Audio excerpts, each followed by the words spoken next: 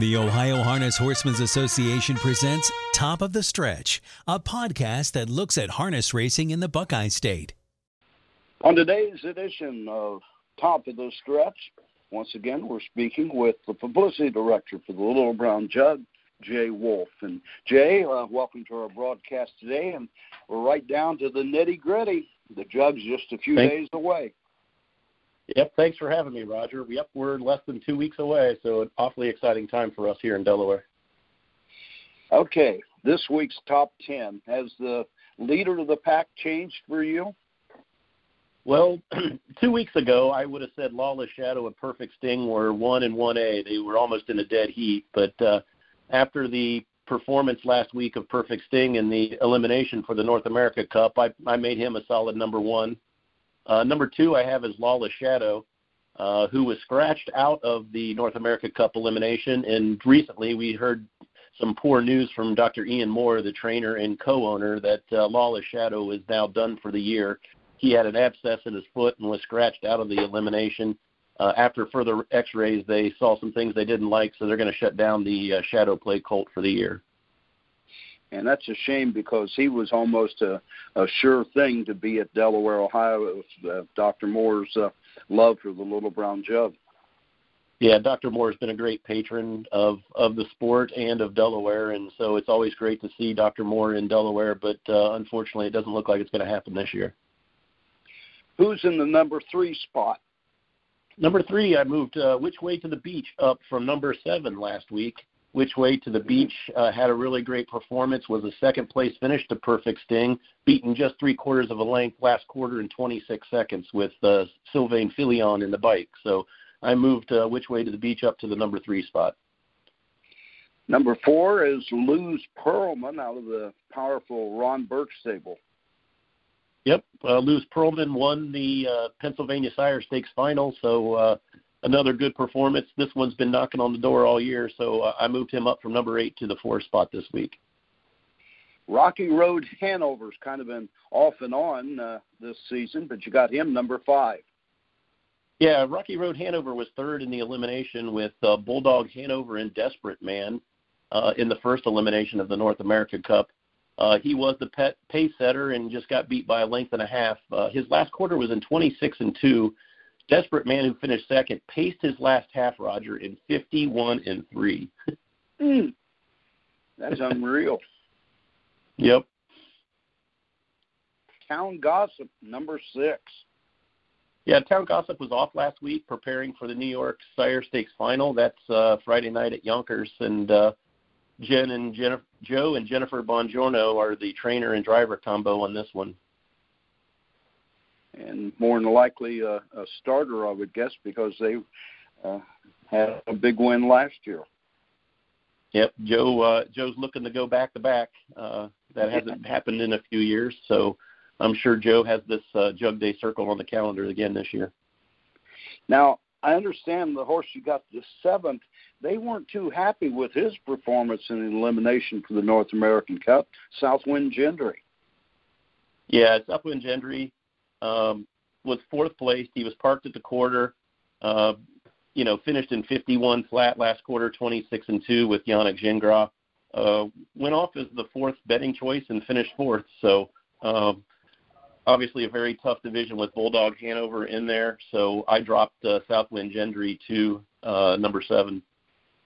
I talked to Mark Weaver the other night, and they were very kind of concerned and disappointed. And they felt that effort by Southwind Gendry was a little dull, and they're hoping for a bounce back here in the final because they think he'll be as you know, Roger, the track. Yeah, as you know, Roger, that track up at Mohawk Park is a little unique, but you think Ron Burke and the number of horses he trained there, he would have had them shoot correctly, but some horses just don't get over that surface as well. So yeah. American Courage is number 8. Yep, American Courage is eligible to the Jug based on its win in the Messenger Stakes, and he would have to pay a $45,000 supplemental fee. So Travis Alexander is a 2-time Jugette champion, so he's used to training horses to go to heat. Matt Kakaley, who's won the Jugette too, looking for his first Jug win. Number 9, Buckabet Hanover. Yeah, Buckabet Hanover finished third in the elimination with Perfect Sting and Which Way to the Beach, beaten just 3 lengths. Last quarter was in 25-4 with Andy McCarthy. Tony Alanya won the Jug last year, and this one's owned by Crawford Farms, Alanya Racing, and Jablonski and Winnick. So Buckabet Hanover did make the final, and I'm sure Tony Alanya will have it ready for the final.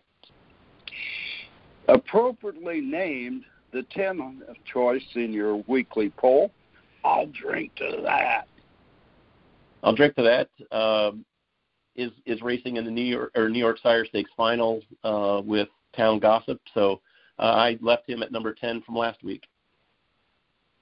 This year, it seems like that New York final is well placed for horses being in the Jug, and in past years, that's not been the case, has it?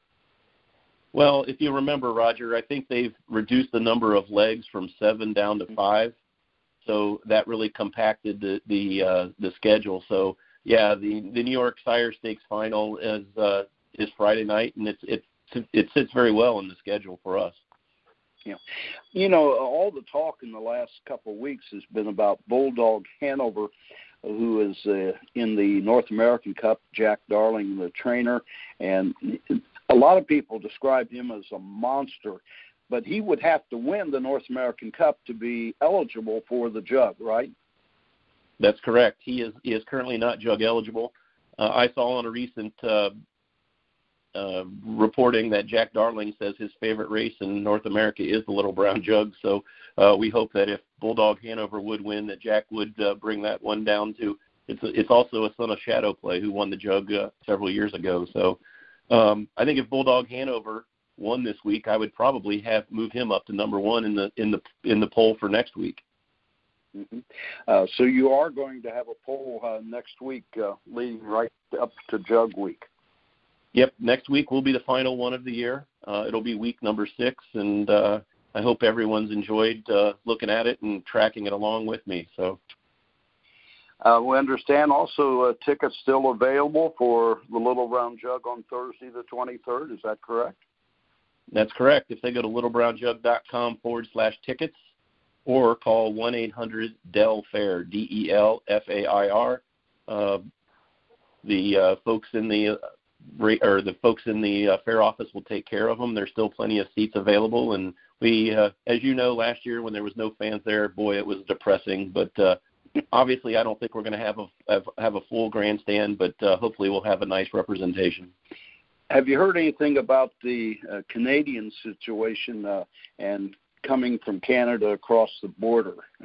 I know there was, or was it the 21st or something? Extended to. Have you heard any late news from Canada? Well, if you're a participant in the sport, it's a lot easier to get across than if you're just a fan. So obviously we've got our ears to the ground, making sure that our friends from up north can make it down here safely. Okay. Well, Jay, we thank you for a few minutes today out of that busy schedule. And I know it's going to get busier and busier each and every day leading up to the Jug to get underway on Jug Week, at least on Sunday the 19th. So we'll see you in a few days and talk to you again next week for your final top 10. I appreciate it, Roger.